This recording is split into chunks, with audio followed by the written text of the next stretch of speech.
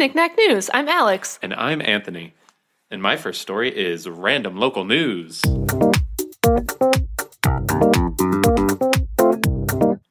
This is from ABC. Some Alaska Costco shoppers say ravens steal their groceries.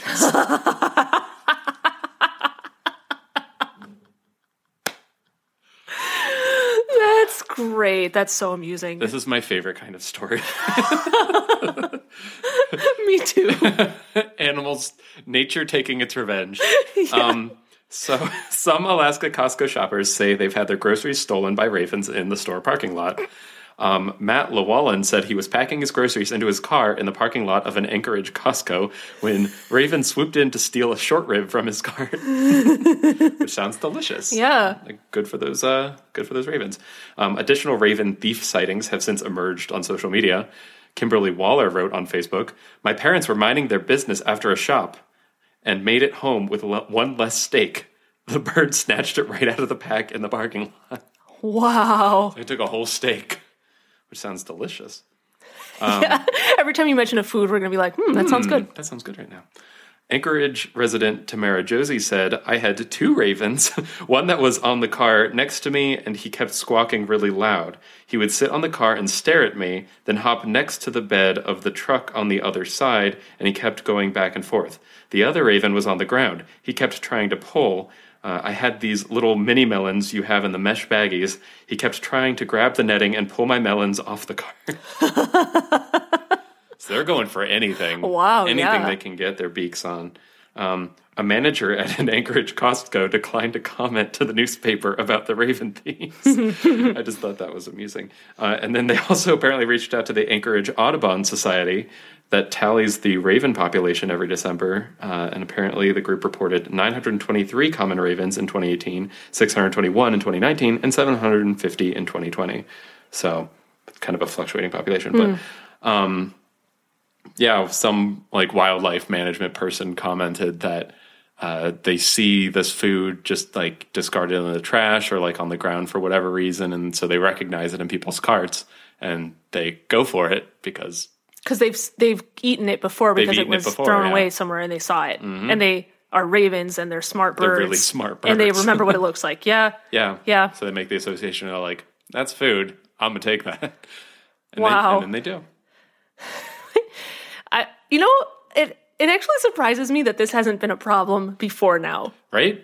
And they said the Costco refunded them for their purchases that really? were taken by the ravens. Well, that was nice.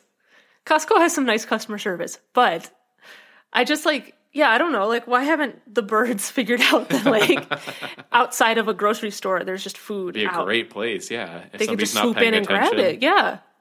It makes sense for the birds to do that. Yeah, it makes sense for all kinds of animals to do it. I'm surprised that we don't just have like bears patrolling the outside of grocery stores. Like, I know I could get a bunch of food Actually, out of yeah, this. Wait a minute. Yeah.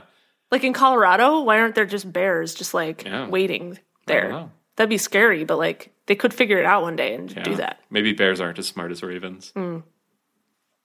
Okay, my first story is animal news.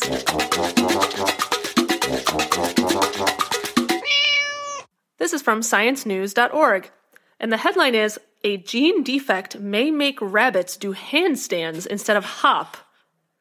This is wild. This is so wild. Anthony, I have to show you. There's a picture. I have to show it to you immediately. I'm going to show it to you immediately, and I'm going to read more than anything what right this now. is I want about. to see this picture. Aww. It's a and rabbit. Do they hop around like that? Yeah. Oh my gosh. There was a video on the website too, which I didn't embed in my notes here, but like there was a video of it. That's incredible. It's real. It's adorable. So, one defective gene might turn some bunnies' hops into handstands, a new study suggests. To move quickly, a breed of domesticated rabbit called Sauterre d'Alfort Oh, fancy. sends its back legs sky high and walks on its front paws. The strange gait may be the result of a gene tied to limb movement, researchers reported in a new study published last week in PLOS Genetics. Oh. Understanding why the rabbits move in such a strange way could help researchers learn more about how the spinal cord works. Rabbits normally hop to move fast, and hopping requires synchronized hind legs to jump at the same time. Spinal cord nerve cells called interneurons help coordinate the left and right side of the body and are crucial for a normal gait because of that coordination that's needed. Mm-hmm. So these scientists hypothesize that a mutation in a gene called RORB reduces the presence of a certain protein within the interneurons, which then causes the rabbits to lack the ability to coordinate what their hind limbs are doing, which then restricts their ability to hop. So they can't actually do it. So it's like an adapted behavior because they can't hop correctly. And interestingly, sauter d'Alford rabbits aren't the only animal to adopt an odd scamper if there's a mutation to this gene. Mice with this mutation also do handstands when they start to run. And even while walking, those mice hike their back legs up to like waddle forward, almost like a duck. So the researchers called it like a duck walk that they've seen in mice with this mutation. So this research could shed light on ways to repair the body if defects in this gene cause disease in humans, which they don't know that yet. Like, it didn't really say that, but they just want to know. They want to know, like, what is this gene actually doing? Because all of that is, like, just kind of a hypothesis right now of, like, why it's causing this. It's interesting, though, that it's across species. Yeah. Yeah. Isn't it? Like, but it's like they don't know exactly why, the handstands are happening. They just know that, like, if they have that mutation, they do this behavior. Yeah. Like, why that's the way it manifests. Yes, right. Yeah. That's what they don't know. Huh.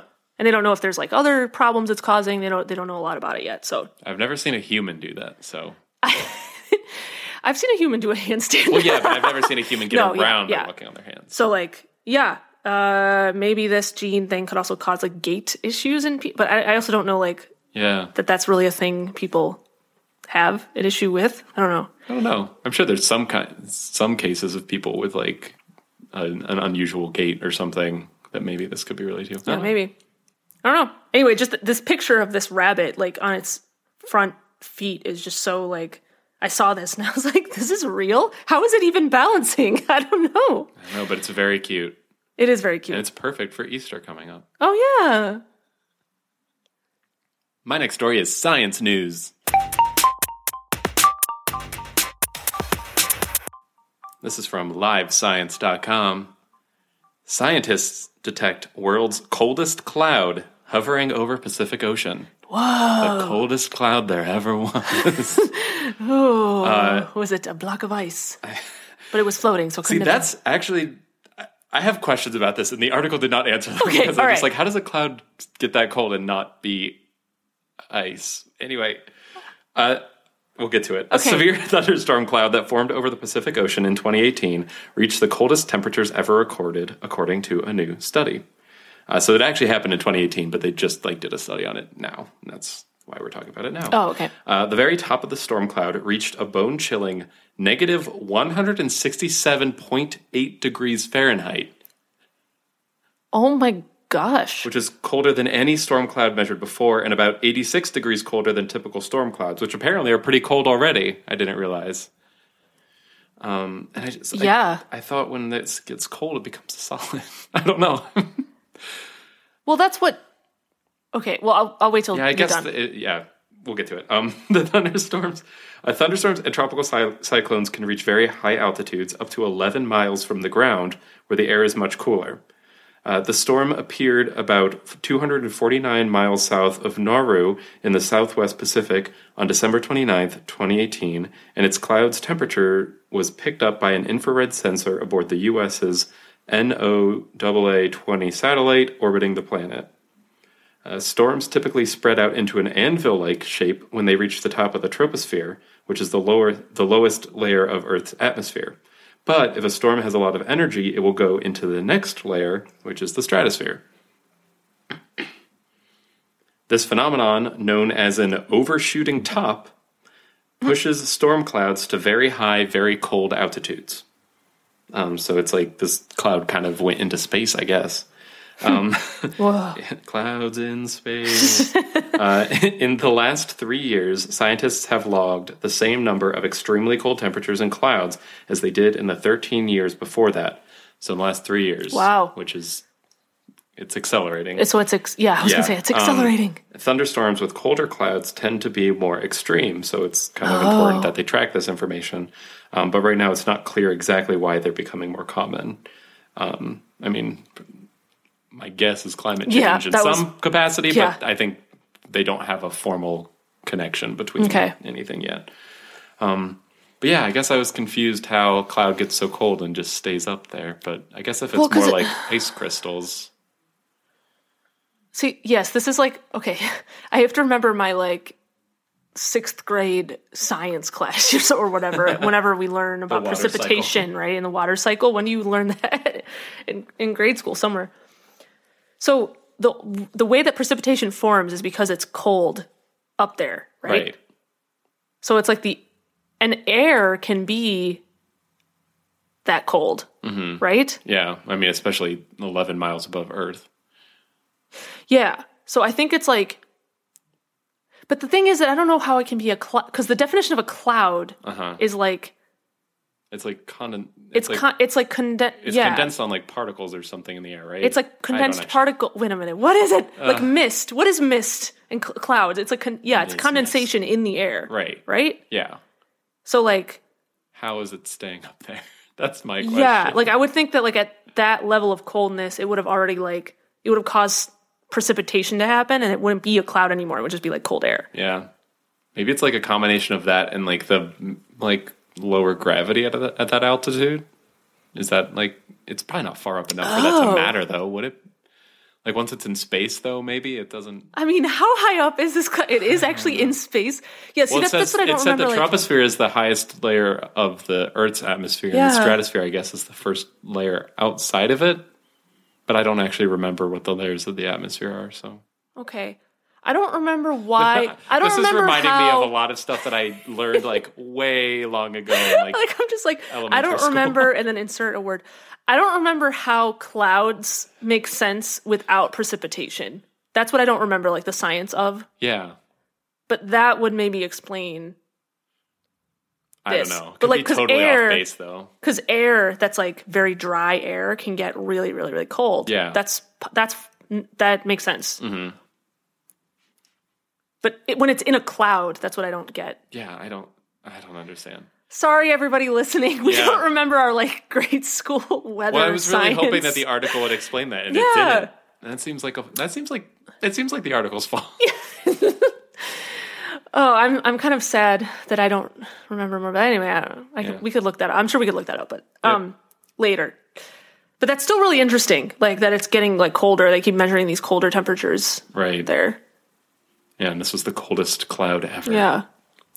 My next story is world news. This is from the BBC.com. The headline is, Mafia fugitive caught after posting cooking show on YouTube. I'm laughing at my own story. How did they think that would go? They started a YouTube cooking show and then got caught by the police. I'm sorry, it's funny to me. Okay. So it's because, this is a really short story, so I'll just read the whole thing. So a fugitive Italian gangster's urge to show off his cooking skills has landed him in jail after 7 years on the run.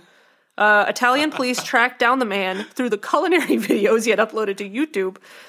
While he carefully hid his face, he failed to disguise his tattoos on his body, which is how they identified him, because they knew what tattoos he had, and they could see that. That's why I can never do a crime. That's why They'll find me. That's the reason you can never do a crime. Yep, that's it. The only thing stopping me. Yeah, so he was in the Dominican Republic. They found him there, and they extradited him back to Italy.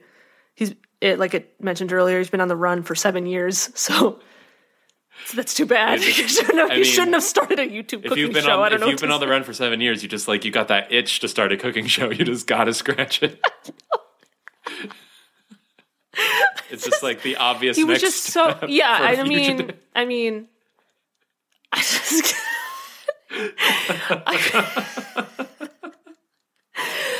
I don't even know what else to say about this. I mean, it's just, that's what it is. That's the whole story. Yeah. So, take it and laugh and and if you are a fugitive, maybe don't start a cooking YouTube show. A cooking show. I was going to say don't start a YouTube channel. Yeah, that's actually of probably any kind. applies. Yeah, maybe just stay off social media in general. You might want to stay on the DL. Okay. My next story is space news. This is from TechCrunch. SpaceX is outfitting its Dragon spacecraft with an observation dome for space tourists. Wait, which spacecraft is this? So it's like, this is their commercial spacecraft that, like, they're going to start sending tourists up into space on.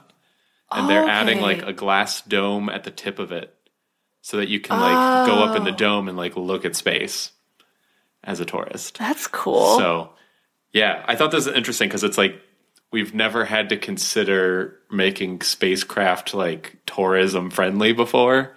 Mm-hmm. And this is kind of the first step in that, I guess, which is kind of cool. Wow. Not that I'm ever going. You could not. Same. I'm not going to do it. Enough to go to space.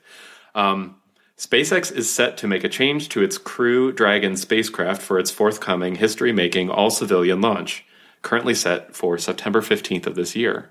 Whoa. So that's happening really soon. That is so soon. I think there's only going to be 4 people on it, but it's going to be all civilians.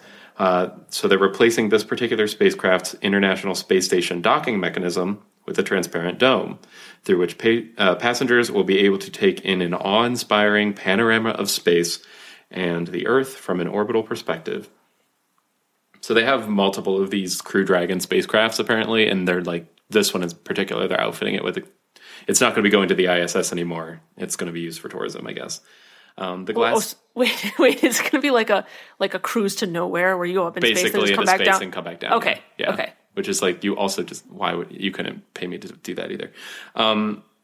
So the glass dome will be at the topmost point of the Dragon capsule. There should be space for one passenger There should be space for one passenger to use it at a time, and a protective cover around it will be opened up once the spacecraft is safely out of Earth's atmosphere, and it can be flipped back down during re-entry. So, like, while they're going in and out of space, they don't want the glass dome That makes exposed. sense. Yeah, that makes sense. Just like a sticker in the pocket of this. Oh. That's weird. Anyway, this modification could pave the way for a more permanent alternate configuration of Dragon, one better suited for SpaceX's planned commercial passenger missions, most of which will likely aim to do orbital tours without any actual docking at the ISS, like I kind of alluded to earlier. It's possible the company will make further cabin modifications when the vehicle isn't configured for crew delivery to the orbital space station. So they might start making, like, full tourism spacecraft, which is so weird to think about. Also, it seems like it's too soon for this. I feel like we see so many, like, commercial rockets, like, explode. Yeah, like, didn't that just happen? That, like, just happened. The I'm latest pretty sure test it was that they did SpaceX. was SpaceX company. Like, it landed and then it exploded. It exploded on landing because they still haven't gotten the landing physics correct. Right. For those. Which so, is like, just, I don't want to be a guinea pig for this. Let the billionaires be the guinea pigs. I mean, please. This year seems very soon for them to actually, like, do this. Yes, it does. That's a little, like, really scary, actually. I was actually glad when I saw it was only 4 people, because it just, like, at least it's not going to be, like, a huge crew that they're setting up, but it's just, like, that's still, and it's not like they're not going voluntarily. It's still just, It's so scary. I would seriously. We're not ready. I don't know. Yeah, I would. The number of explosions in, like, the year before I go on a space trip, I want that to be 0 explosions. That's a reasonable thing like, to the year expect. before I go, no explosions would be my ideal number of explosions. In the 6 months prior to my space flight, I would like there to be 0 explosions of spacecraft by the same company within which I would be traveling to. I'm not gonna travel. I have no desire to do that. No, I'm not going. 0 desire. Somebody else can go. Like you said, send the billionaires. They're the ones that want to go. Yeah. My next story is science news.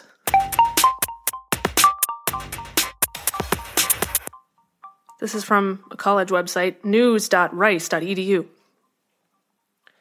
The headline is, Tires Turned into Graphene That Makes Stronger Concrete. Rice University scientists have optimized a process to convert waste from rubber tires into graphene that can in turn be used to strengthen concrete. The process that was used is called a flash process and has been used to convert food waste, plastic, and other carbon sources by exposing them to a jolt of electricity that removes everything but the carbon atoms from the sample.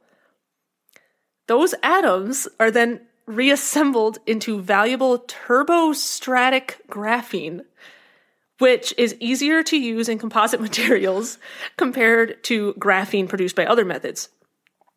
Okay. Because it's like really soluble somehow. Huh. It like mixes into other things really easily. All right. So graphene has been proven to strengthen cementitious materials. Ooh, cementitious. Like new word, yeah. A new song by Fergie.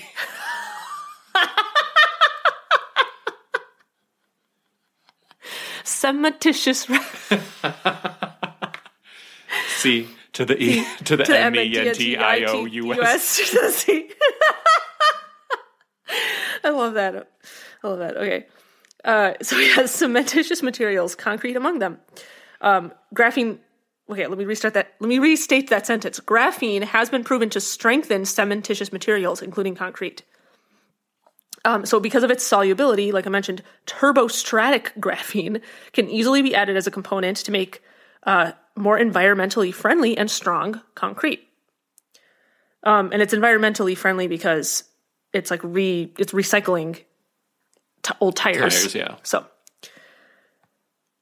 according to one of the chemists, concrete is the most produced material in the world, and simply making it produces as much as 9% of the world's carbon dioxide emissions. Oh, wow. Yeah. If we can use less concrete in our roads, buildings, and bridges, we can eliminate some of those emissions from the very start. So I think their point was like, if it's stronger, then maybe we don't have to make more to keep replacing it. Yeah, like you don't have to keep replacing it, or maybe you could use less in certain situations and stuff like that. So, So yeah. And this research is published in the journal Carbon. Oh. I don't think we've talked about that one before. Yeah, that sounds like a new one. Mm-hmm. All right, it's time for breaking news. The part of the show where Anthony and I look up stories that just happened today or were just posted today, and we read them to you on the fly. Bunny handstands. Ready, set, go!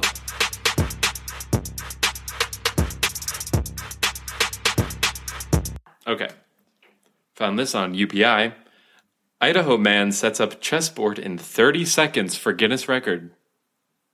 Wait, just setting up a chessboard? Just setting up a chessboard with one hand.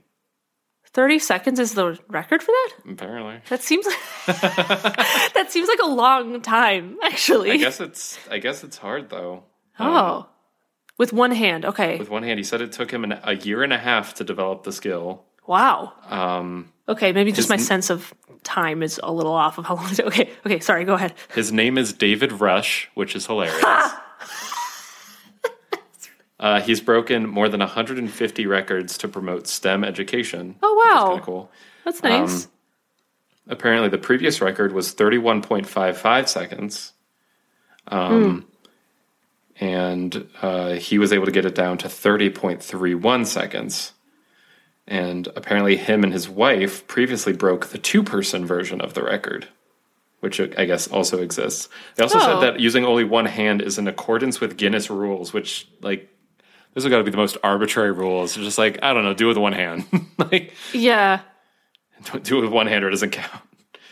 But, yeah, it seems like a cool skill to have. Just get this guy to, like, some chess tournaments and just have him go... Yeah. Did it say... Exactly. Did it say did the pieces have to be, like, in a box next to the board as it's the starting point or something? Or yeah, that part wasn't clear.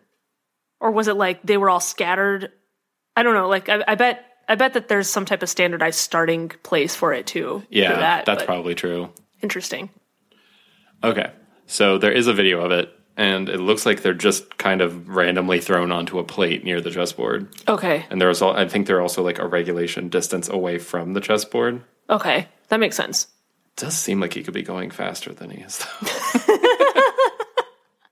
I almost want to like try this later and time myself. Yeah, right? Okay, I found this on NPR.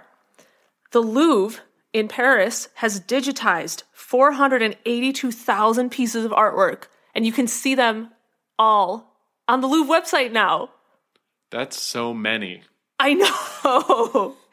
So this is so cool. So like you can just go, I guess they like redesigned the whole UI of their website recently too, but they have been working on this like digitization project. And the artwork from the Louvre is like all up there now. And I looked, and it's like you can search things. Like you can search just find, like the Mona Lisa sculpture. Yeah, well, actually, I searched. That's the first thing I searched, and like it looks like the really really famous ones. Like you can't see it. I don't know if that's on purpose or if they're just not everything is up yet or something. But like the Mona Lisa doesn't come up. Like you can't actually you can't see the thing that they're like most famous for. And I started looking up. I looked up Monet too because it's my favorite artist. And that stuff, like the water lilies paintings and stuff that they have, also did not come up. So I'm just wondering if the most famous stuff, like they didn't put, I don't know. But it's so cool. You can search like sculptures, and then there's like time ranges too. Like you can be like 100 AD sculpture or whatever, and it just like comes up with like result, and you can click stuff and see like pictures of the statues and things. It's so cool. That's really neat. So yeah, like I can imagine like, I don't know, the average person, maybe, I don't know if they would, maybe they would like just peruse this, but it's just like kind of cool to just discover things through this. Like if you like art from a certain like time period, you can search that in this really easily, and it just comes up, and you can just click things and like see a close up of it or see different angles of the art and stuff. That is really cool. It sounds like it could be a really good educational tool too. Oh, yeah. Just set kids loose on it, or like have them research a piece of art that they wouldn't normally be able to get like such a good view of. Just like imagine like, if you're taking like some type of art class, you have to like go to the museum itself and look at it, and then like they have different things next to each piece right about it, right? Well, that's all here on the website. Like you click the thing and it tells you like, here's the artist, here's what we know about this piece, and it also tells you like the history of like its existence, like how it ended up like at the museum and stuff. Like it's just really cool. Oh, wow. But yeah, apparently there's like 482,000 things in the database. That's a lot of arts. Yeah. That's just super. I've just never heard of like a museum. I mean, maybe other museums have done that, but it's the Louvre. Like they have it's like, it is the biggest one in the world, I think. Biggest art museum, I think. I actually don't know. Yeah, I don't know that for sure, but I'm pretty sure it is. Certainly the most famous. Yeah. So yeah, you can just go to their website and you can look around and pretend like you're in Paris. Yeah. A little bit. All right, that's our show. Thanks for listening, everybody. We post episodes every Friday, and as always, the links to this week's stories will be in the episode description. You can subscribe to Knick-Knack News on Apple Podcasts, Google Podcasts, Spotify, or wherever else you get your podcasts. And you can follow us on Facebook at facebook.com/knickknacknews, on Twitter at knickknacknews, and on Instagram at knickknacknews. All right, we'll see you next week. Bye. Bye.